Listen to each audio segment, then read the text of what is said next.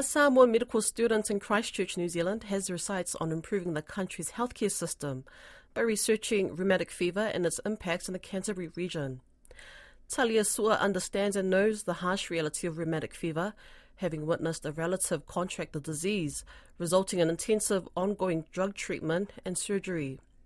In order to fulfill the requirements of her honours degree, Talia will spend a year reviewing a decade's worth of clinical data and speak with families to gain their perspective on healthcare. She joins me on Pacific Waves. My Lord Talia, tell us more about your research.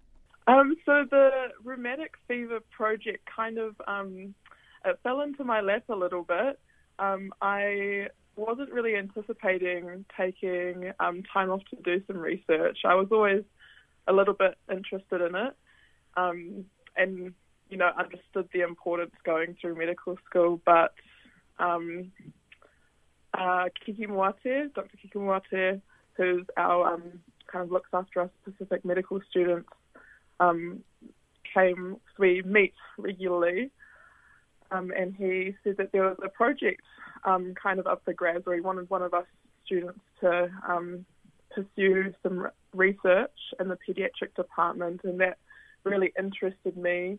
And then I found out later that there was a project in rheumatic fever, and so after talking with my family, I kind of chose to take up the opportunity, and I was just really thankful that like a project that's quite meaningful to me, in that my auntie had rheumatic fever, and it's something that occurs in our Pacific, is quite prevalent in our Pacific community, and still a real issue.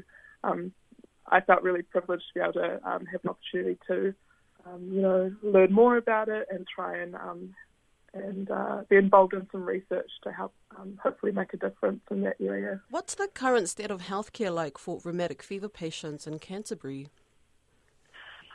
So patients, it's quite a lengthy process. So for people who have an episode of rheumatic fever, they have to have long-term antibiotic treatment, and so this is for a minimum of 10 years.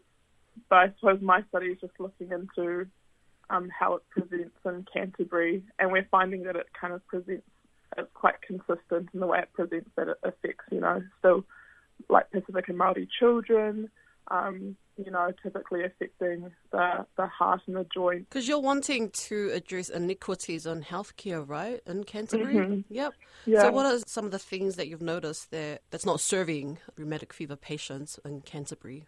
I think because we do have smaller numbers down here in the Canterbury region, it's probably not thought of as much as what it could be thought of. In terms of some clinicians might not think of it straight away, because it's not emphasised here as being an issue, even though we still have Pacific and a Pacific and Māori population that it still occurs in down here. But because we don't have the same numbers up north, there's not the same emphasis put on rheumatic fever here. Do you agree that rheumatic fever is an emerging threat to children in New Zealand when case numbers have been so high for a long time too in areas such as South Auckland? Oh, absolutely. It's it's a massive threat to an issue in children's health, and it has been for a while. And despite our effort to try and improve things, it still seems to be a real issue, and we haven't really managed to have any kind of sustained significant improvements in health. When you get to the finish line of your research, what are you hoping you'll achieve from it? So the kind of goal of my research is to see how rheumatic fever is affecting our families in Christchurch, and how they've found engaging with health services here. and then looking into, by kind of asking them and having that kind of talanoa about how it's affected them, hopefully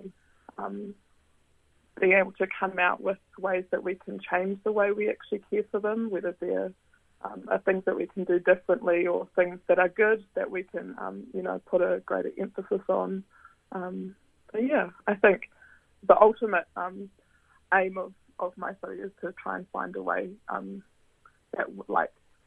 try and find out how we can do better for our families with rheumatic fever here.